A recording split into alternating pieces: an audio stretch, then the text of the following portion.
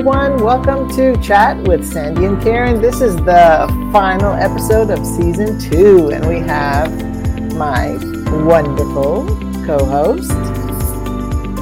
Sandy, hi.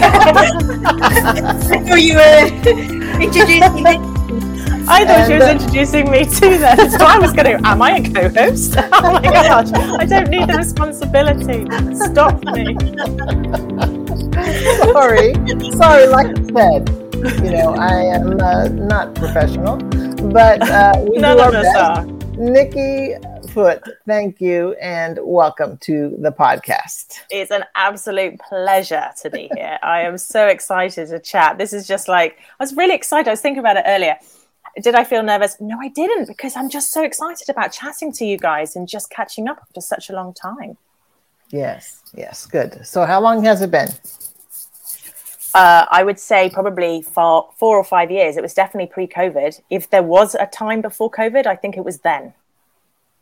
The time before COVID.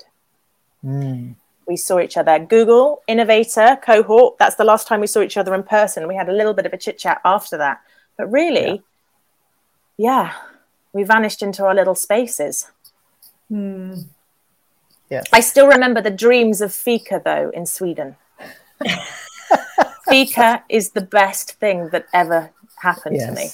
Yes. Fika time. That's right. I think it's the best Swedish invention too. Yeah, everyone needs to know about fikas. If anyone's watching me or us, if you don't know about fika is I think it's just like snack time, basically. Is that right? Yes, coffee. Every day.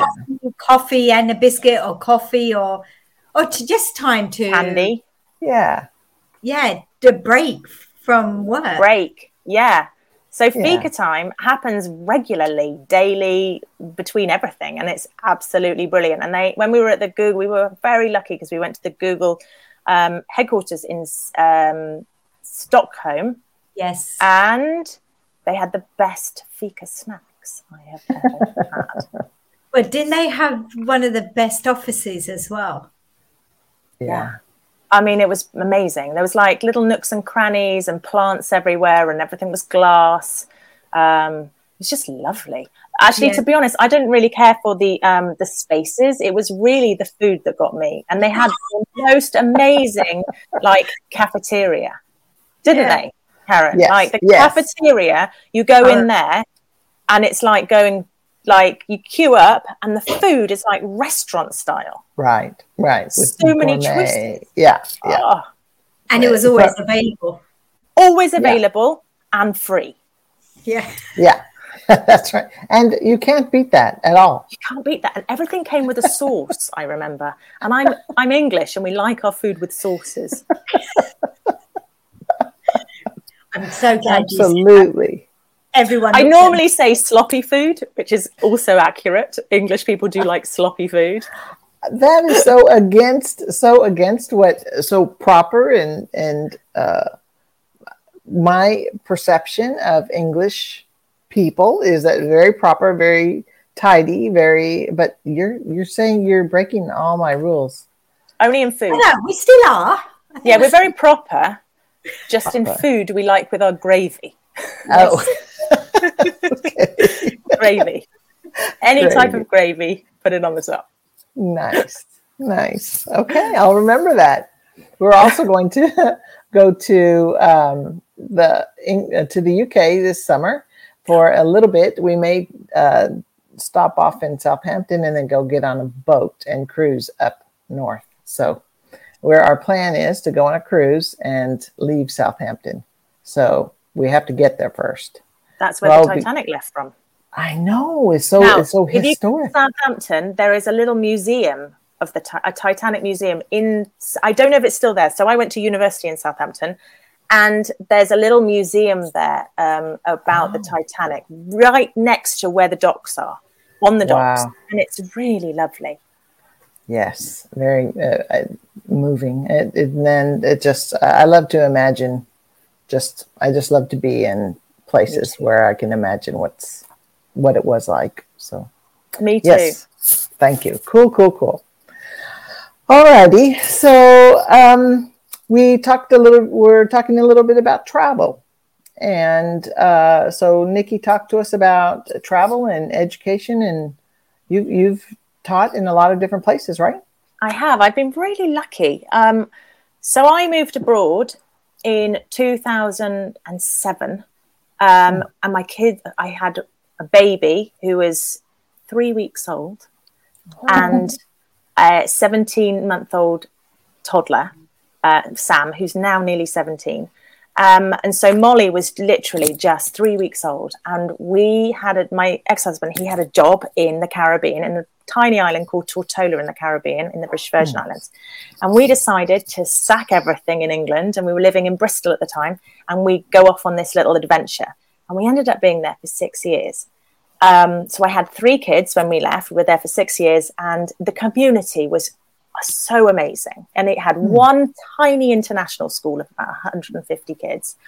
And I did learning support work there. I set up a preschool with a friend of mine, because the cohort of 3-year-olds that were going into the international school in the pre-K class, they didn't have enough to fill a class that year. And so they closed it down. And so my daughter was the class that they closed down. I was like, well, that can't happen. Right, let's get together. So a friend of mine was a teacher and I was a teacher. We're like, right, let's make our own pre-K class. So we did. And we had 15 kids in the class by the end of it. And it was great. And that's still running now, which I love. So, yeah, I stayed in the British Virgin Islands for 6 years. And then we moved to Singapore, over to Asia, which was just so different. My kids have been running around on the beach with no shoes on for, the whole of their life. And we had to go to Singapore. And if anyone's been to Singapore, you know that it is the most regulated place, full of rules. And it's just so busy. My kids hadn't been on a bus before. We didn't have transport. Local transport didn't exist in the BVI. So it was a massive culture shock. So, and also I'd been at home most of the time. I'd done a lot of time at home with the kids, and we moved to Singapore, and it was so expensive. I had to get chucked back into work, and I went back to work full time. and the kids all went to school at a local international school there. And that was it. That was the start of my really, really full-time international education kind of adventure. So we were there for 6 years, and then I moved to Beijing, and I was so lucky to have, I think, just before COVID hit, I went to move to a school called the Western Academy of Beijing. Now, if anyone wants to find the most amazing school in the planet, go there. It has the most amazing community of educators who just accept anyone for who they are and what they are. And everyone, I always describe we're wabbies. Anyone who's been there is a wabby. And it's literally like a cult of weird people.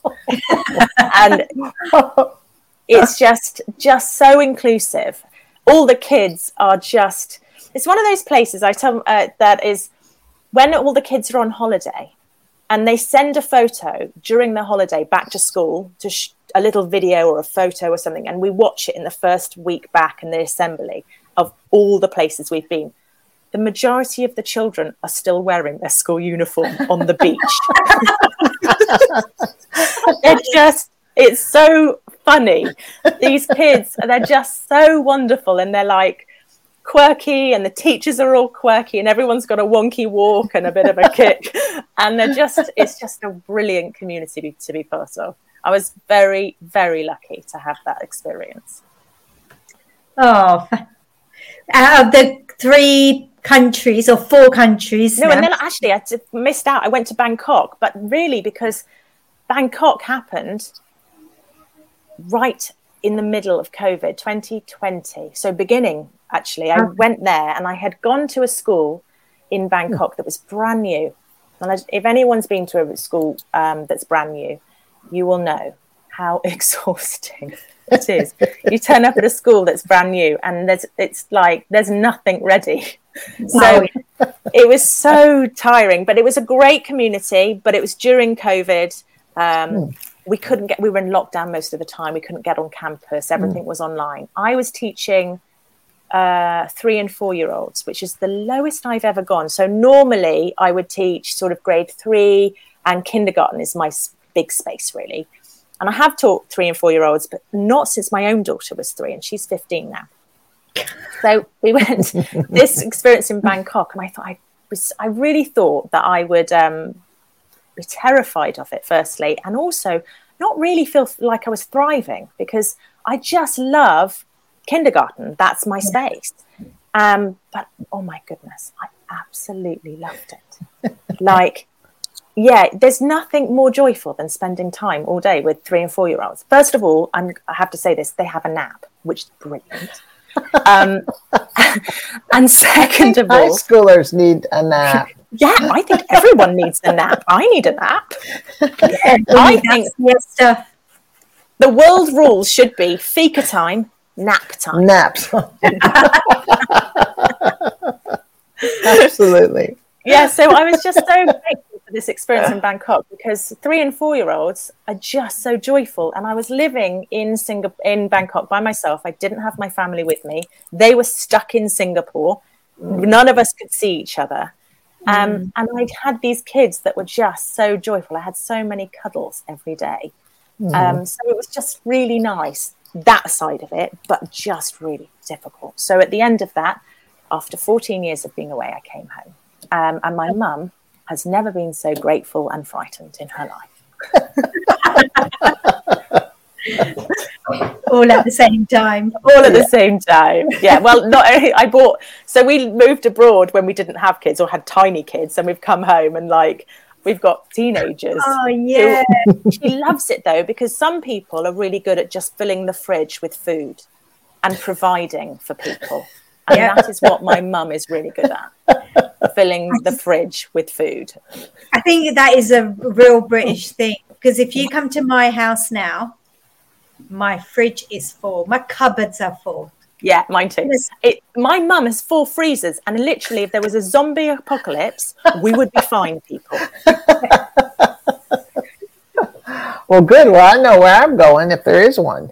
Oh, you can come here. It's fine. Yeah. So the question was then which of those 4 countries did I love the most? So many different. Yeah, so different. Which one would I move back to? Well, if there was a zombie apocalypse happening and you're like, okay, you know what? I know where I'm going. All right. I have an apocalypse plan. I don't know if you two do, but I mean, like, for me, it's quite important. When I got together with my boyfriend, I wouldn't confirm the deal until I knew what his apocalypse plan was, because it included you. It has to include me, and I need to know that it's sensible, because otherwise there's no point in being with him, because he'd just be a hindrance if there was an apocalypse. Come on, I can't. He's dead wood.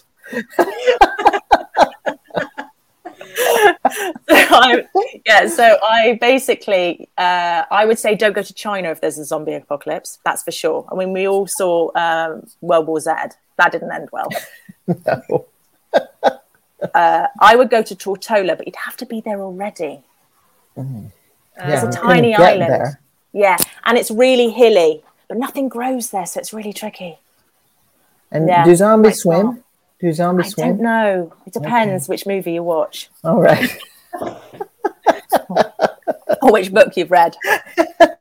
Yeah, my actual plan is to go to Scotland. Whereabouts? I tell everyone this. I don't know. I've never been to Scotland before. It's got to be good. But I reckon no one wants to go there. I don't know, because I'm thinking if I want to move back, I'd rather go to Scotland. Oh, really? Is that your place of... It's very cold there. There is a job actually available in the Outer Hebrides on an island that has 4 students. It's going at the moment. I read it. I read about it. 4 students. It looks so good. I actually thought for a very small second, I was like, oh, that sounds quite good. If you take your kids there, that will make the numbers go higher. Yeah. They wouldn't know what to do with 3 extra kids. No. I would probably, I know that would be brilliant. And that's where they film Outlander. It's got to be good. Yeah. Yeah. I am, I mean, have you ever seen, Outlander is probably, my mum's a big fan of the books, but Outlander is I mean, that's a good show. And it Yes, it drifted off, is. I think, on season 3 for me. So I haven't seen it since season 3. Yeah. But the first season was hot. Yes, it was a fabulous, fabulous show. So it wasn't cold, it was hot. It was not, there was no one was cold in the kilts on Outlander. Not for very long, at least. Not No. for very long.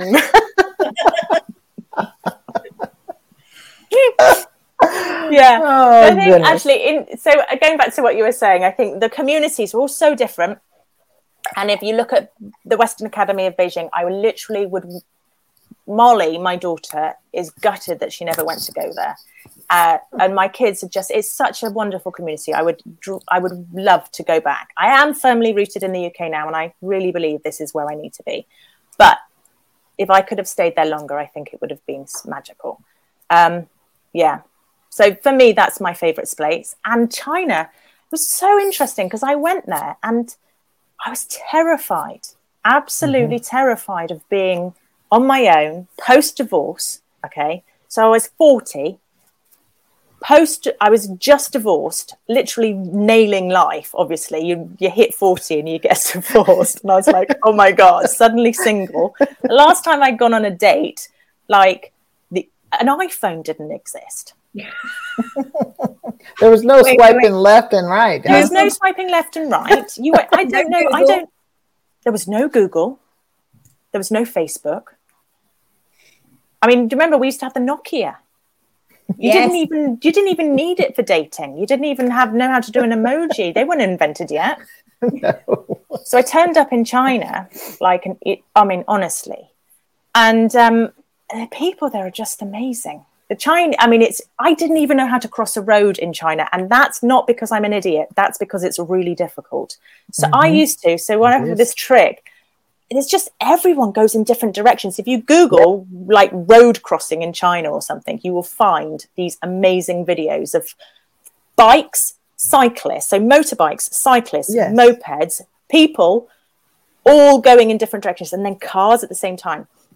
And I used to have to, so my trick was you hide behind a local person and it's like you're stalking them, and you like literally almost can touch them or rest your chin on their shoulder. And then as they cross, you're like, oh, and then you just run for it with them. Well, and the bicycles, they'll have lumber and they'll have 2 or 3 people on the bicycle with them. Glass. Yes. Everything. Panes of glass. Okay, so I once saw driving down the street was a lovely old guy with I would say he had a moped on the front, and then he had a massive trailer, and in the trailer was stuff, and then in the back going backwards, tied to the trailer with a piece of rope, was his wife in a wheelchair. Oh no. Tied to the side of the trailer was 6 dogs. Oh my God. In the main road. Yeah. Wow. It's honestly, you just don't see this stuff anywhere else. That's the most amazing place I've ever lived. I loved it. I love also the fact that a lot of people in China, and in Singapore as well, wear matching outfits. And my aim in life is really to wear matching outfits with my boyfriend and partner. Lovely. Can't wait to see the pictures. Yes, please share them. I will share them. Just yeah. So Nikki, tell us about, okay, so you've told us that you got divorced, you settled in the UK. Tell us the process about how you've now, integrated within the community. You started your own business. Tell us something about that. Oh, yeah. I think what happened is that I've come back to the UK, and it's just a period of transition, or pivoting really, which is what I think we've all had to do over the last 3 years. Since COVID hit us in 2020, I think pivot and transition has been really what all of us have had to do, and it's absolutely uncomfortable. And I'm really good at pivoting, and I'm really good at transitioning. I've had to do it professionally and personally a lot. Moving around settling into different countries is really difficult. Coming home was actually really easy. And they say that there is re-entering your own culture is really hard, because if you've been away for so long, you're actually so changed in the way you think, and the way you express yourselves, and how you've been over the last, and the experiences that you've had for this last sort of however many years.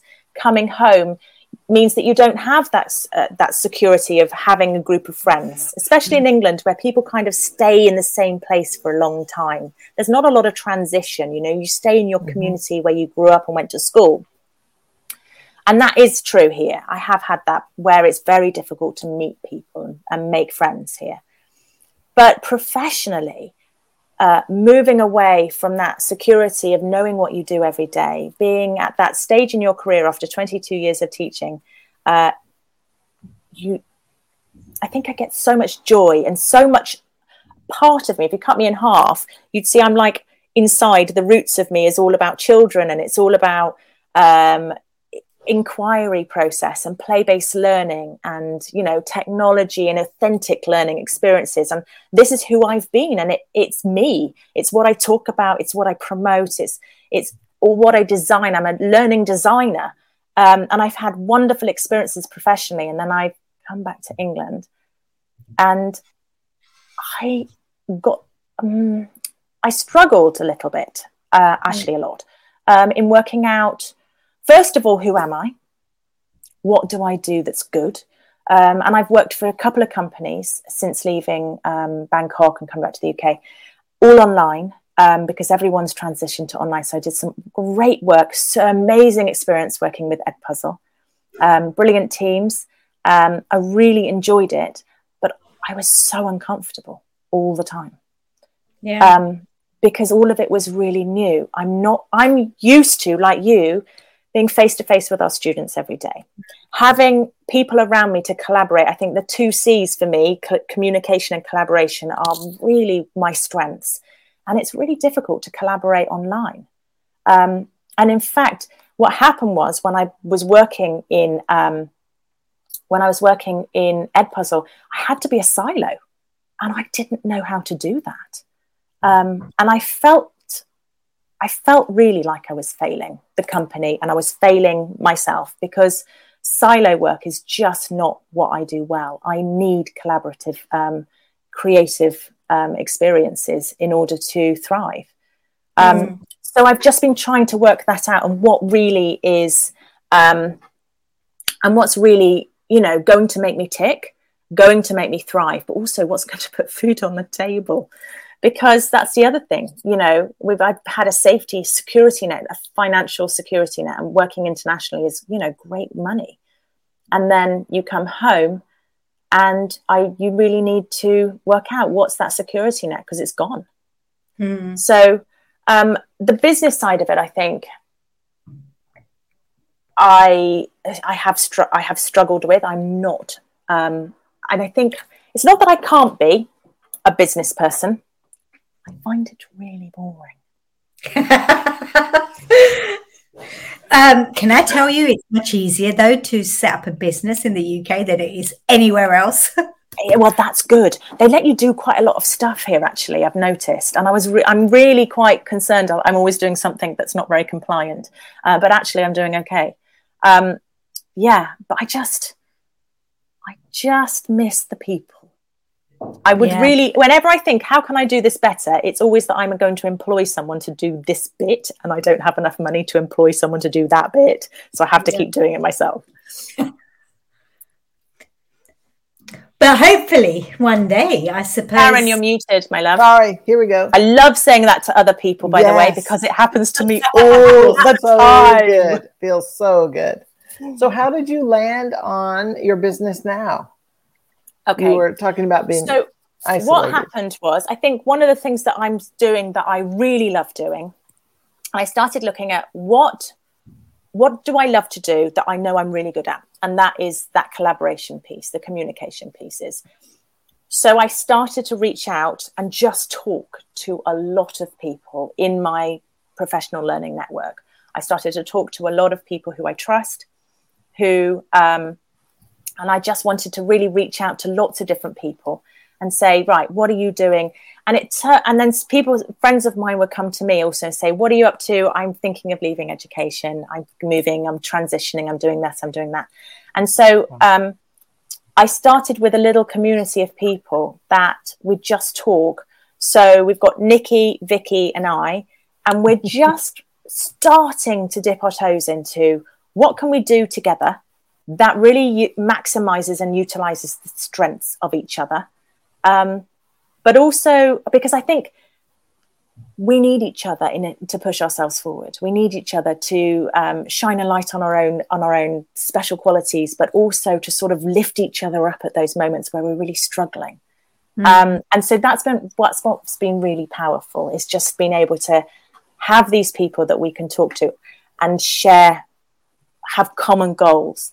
I don't know whether what our first idea of what we wanted to do, which was sort of start tutoring and looking at how we can support students and families working within a space where learning is really difficult, and whether actually that's going to be where we end up. I actually think that the three of us have so many different things that actually are collaborative, of just working together and sharing that business expertise and sharing the strengths that we have together and lifting each other up is actually where we may end up being.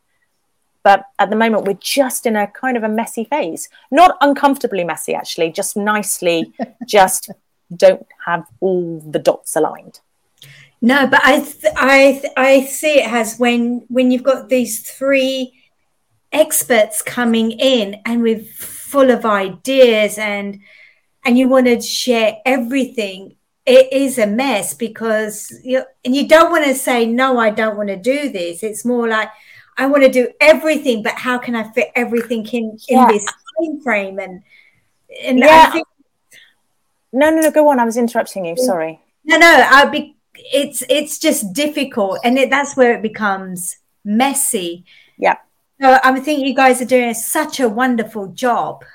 I think we need to really need to honor ourselves. So, for instance, Nikki, she has been a teacher in UWC in Singapore for the last 10 years. She is head of high school art.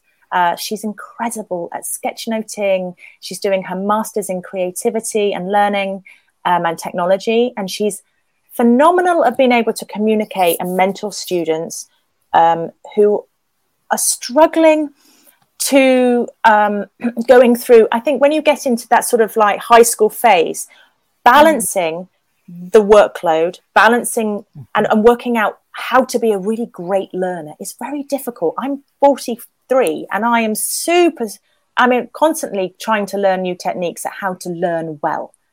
And Nikki's really good at that, at just looking at and working with students to give them ideas of how they can just memorize facts, for instance, how they can look at recall, how they can identify what their next steps are or map their journey, that kind of stuff. So she's brilliant at it. And then I'm really great at technology and have a whole other area of stuff going on, So I think all of us need to kind of be really aware of what we're really good at, and say no. Yeah. To things. Because I think what's happened is that you get yourself, you kind of go in, you're so grateful people are offering you projects, and that doesn't happen very often. So when things do come along, it's really hard to get work here. So when things come along, you're like, oh, I have to take it. But that might not necessarily be the best job for you. Yeah. And so I think you really have to be really clear with yourself. What are you looking for? What niche am I in? And narrow down your niche so it's really small. And when you grow from that, when you're ready, you can then move out to identifying different things that you want to build on your niche. So for me, I'm trying to work out what that tiny little niche is, and really be really good at just sort of keeping to that, doing that really well. Yeah. Getting comfortable again. Yeah. So getting comfortable, then one of the questions I would like to ask you is, what kind of advice would you give to other women out there who want to move out of their current role, out of maybe face-to-face teaching, out of the class, and into something new? What kind of advice would you give? I think there are so many opportunities out there for educators to be doing other things other than education in the classroom. At the moment, what I see is a lot of companies who really, there's a lot of money. Since COVID, there's a huge amount of money in education. Tech companies specifically, whether they're a tech design company or whether they have a tool or whether they're a marketing company, loads of companies have a lot of money put into education. And then there's the other side of it where there is also a massive movement within business to have learning and development based on education within their company. And they need people who are really specialist in education. So there's those two sides of it that I think are really booming at the moment. So educators are really needed. And it's really getting us to change our mindset from what we do in the classroom and realize what that looks like outside of the classroom.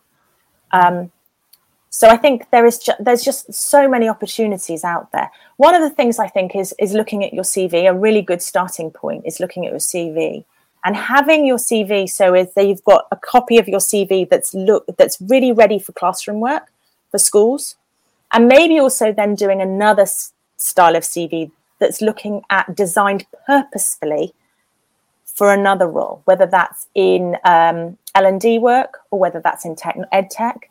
EdTech's a great place. There are so many companies that need that educational piece translated for them. They don't talk the talk of education authentically, and they don't understand it. And they're starting to realize it. They don't realize it completely, and some do. But the ones that realize it are needing educators to be able to talk to their clients because they're not doing it successfully. One thing there, you may have a content area expert, and then you have someone who can break that down and actually into bite-sized pieces. Yeah. And why that's important to an educator or an educational market, and also looking at what they have and saying, right, that would work really well within an educational setting. Because of this, and this, or if you want to sell that to your educational clients, this is the thing. This is what they're going to be thinking about. This is the language you need to be using. Absolutely. Yeah. So that's the kind of an area where I fell into recently, which I didn't expect to fall into, actually. So I got asked to create a podcast. This is one of my very uncomfortable phases that I'm in. I'm doing something completely new. I'm writing a podcast for a company called EdUtech Global, who do lots of conferences in Asia, actually, and Australia. And they're moving into the European. They've got a conference in Amsterdam in October. And I have had the opportunity to meet the most incredible people who are going to be speaking and at their conference. And so although it's really uncomfortable for me, there's one principal who's in Denmark, who's got a school called Ulstal. I'm practicing saying it. Ulstal. He said I did it really well yesterday. Ulstal Gymnasium. And all the walls are made of glass. Oh. Yeah. And so they have all the technology, all their curriculum and all their learning is online. And that's their safety net. And then they have all their classrooms are made of their traditional classrooms where you sit together in a classroom, you're learning online, but also face to face with the teacher. But it's all made of glass because they believe that you need to be inspired by seeing people learning. Over the course of the 3 years, it's a high school, the kids then go into wider, bigger spaces so that they start to learn in bigger groups, smaller groups, more free spaces. It's really interesting. That's exciting. Yeah. It reminds me of the one-room schoolhouse. When communities were so small, they only had a few, so they just grouped everyone together. Yeah, exactly. A lot of especially when I was training in England, I remember doing work experience at a really tiny primary school near Northampton, and they had 2 classes, a Key Stage 1 class and a Key Stage 2 class, and they had many age groups because it was a small primary school. How exciting! And, it's great to see things come back because they're useful now, but there's really nothing new under the sun. I think, it's just valuable for a certain time or a certain place. Oh, Levi's joining us. Oh, Sandy, you're muted. I said he's very tired. Oh, Levi, I love it when I get to talk to people on most days with my role at home. And so I had a great, this person, I was chatting to them the other day, and then suddenly they had a 4-month golden retriever pop their head up from under the table. It's like living the dream. Yeah. It's the dog's life. My dog likes to kind of if I'm in my mum's house right now, because I didn't want to do this at my house, because my dog really hasn't got very good kind of online etiquette. She really likes to steal the attention and roll around and play and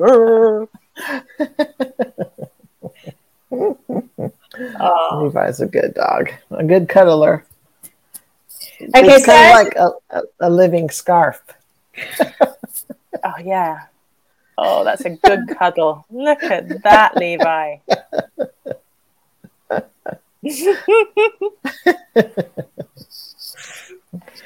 All right. Let's see. So your creativity and learning site, I've been putting it on there. When would I use that? How do I? Not really for educators, actually. It's really for parents who want to contact us. And we've had very little traction on it, which I will admit. One of the things that I think we're kind of changing is really what do we want to do? We started off with an idea. It didn't work. I've had lots of conversations with educators online who are also transitioning out of the classroom. So I'm trying to build a little group of people who want to talk to each other, who want to learn from each other and kind of work out how to move forward.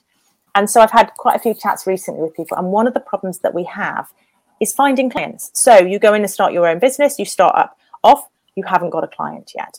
Especially if you're moving from international education, you're going home. Not only are you changing a role, but you're also you don't know anyone in your community. So it's very difficult. Facebook groups, for instance, I would always say, well, you just go and you can find parents on Facebook or whatever. You can't advertise for professional services on most Facebook groups. And if you can, normally they say 1 post a month or 1 post every 3 months or something like that. So it's really difficult to find. They say that the best way of getting any clients is through word of mouth. So you've really got a vicious circle at the beginning because you haven't got anything going on. So it's trying to really bang on everyone's door and make those phone calls, speak to people, email people, reach out to people, because word of mouth is really the best way that you're going to get people through the door. But also being able to share your messages. And in order to share your messages, you need to know what messages you're sharing. So I've had to do a lot of leveling up on really what marketing looks like. What's a marketing message? What do I want to be sharing? What's the idea of what do I need to be putting out there? What's the quickest way of getting into somebody's head? And what's my why of doing this? And, so that's kind of, I'm really early stages. And I think that one of the things that I think that brings me in more money than anything else is actually working with people with technology. So I do a lot of technology coaching. And I work with educators, and I work with parents, and I work with people around the world, mostly actually not in England, globally, Bangkok and China and all over the place, just upskilling people in technology. So you're taking your experiences that you've been doing for years, and you are providing that service for people. Yes, and that wasn't where I thought I would be. I thought that I did think I was going to do coaching. I did think I was going to work with EdTech companies, but I wasn't quite sure what it would look like. I actually thought I would do way more tutoring. But tutoring in the UK is really hard. You can't find clients very easily. There isn't the money in it. People are really not struggling financially with all the price hikes. So it became very quickly obvious that it was so much of a struggle that was it going to be worth it? So now actually what I'm doing is I'm going behind the scenes to the people who want to do the tutoring or want to do all those little bases, and I'm upskilling them in the technology that they need in order to do what they need. So one of my clients is a wonderful friend of mine, actually, and she was an educator in Beijing for a very long time with me at WAB. She's come back to England and she is going to start up a really small business, and she wants to work with parents. So she's starting an idea of how she can grow a business, designing experiences for parents to support their kids at home with learning. And so she said that her barrier for her is, what's a funnel? How do I email people? How do I collect email addresses? How do I collect money? So she needs those technology skills in order to get her business set up. So that's where I'm working with her. So just loads and loads of different things, you know. I've got another client who I'm working with who's she's in Bangkok, and she's decided to leave her job after quite a few years. And she wants to know what she's going to be doing next year. So we've just worked for 6 weeks, one session a week on what tools are out there that can support her in building her own professional learning network online. So she's worked at looking at how she can utilize LinkedIn, how she can utilize Twitter, which are so different. I mean, LinkedIn, I used to think it was honestly a business tool, which I didn't know anything about. LinkedIn for me is my number one way of getting business or getting a conversation to someone who might want to give me business. People are really good at responding. If you have a message that you want to share as an educator and you share it on LinkedIn, you will get phenomenally more impact, more responses and more engagement than you would if you were on Twitter. But I love Twitter. I love Twitter for the community, the educational community that's there. Yeah. Absolutely. It's amazing what tools are out there.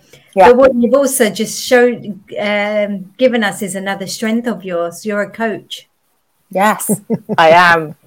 I have just signed up to work with the association. So as a professional body in the UK, we have Association for Coaching. So I've just signed up with them. I'm working with coaches. So I'm hoping to really push that as it is one of my strengths. And it's something that I have dabbled in for quite a long time. I started coaching at Cambridge University.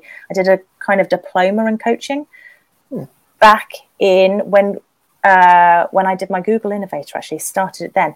And I never finished it because I got divorced.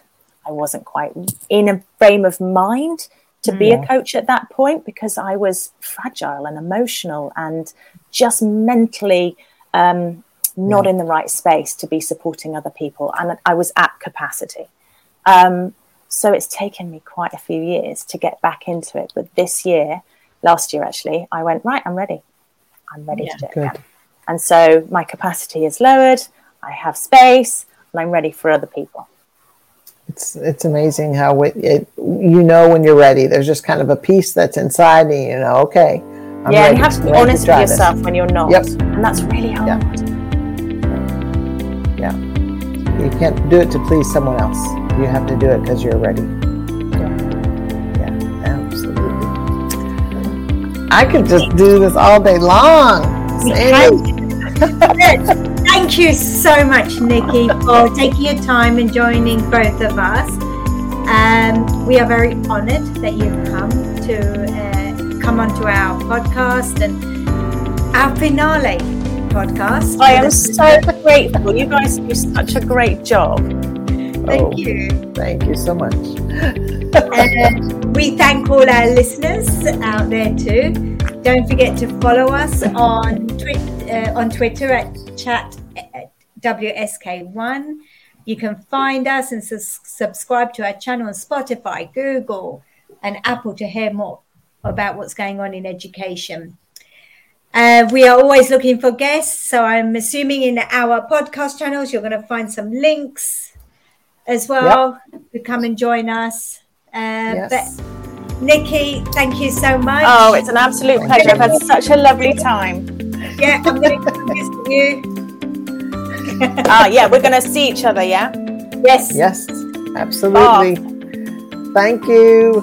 Thank you so much. Thank you, Nikki. Thank you.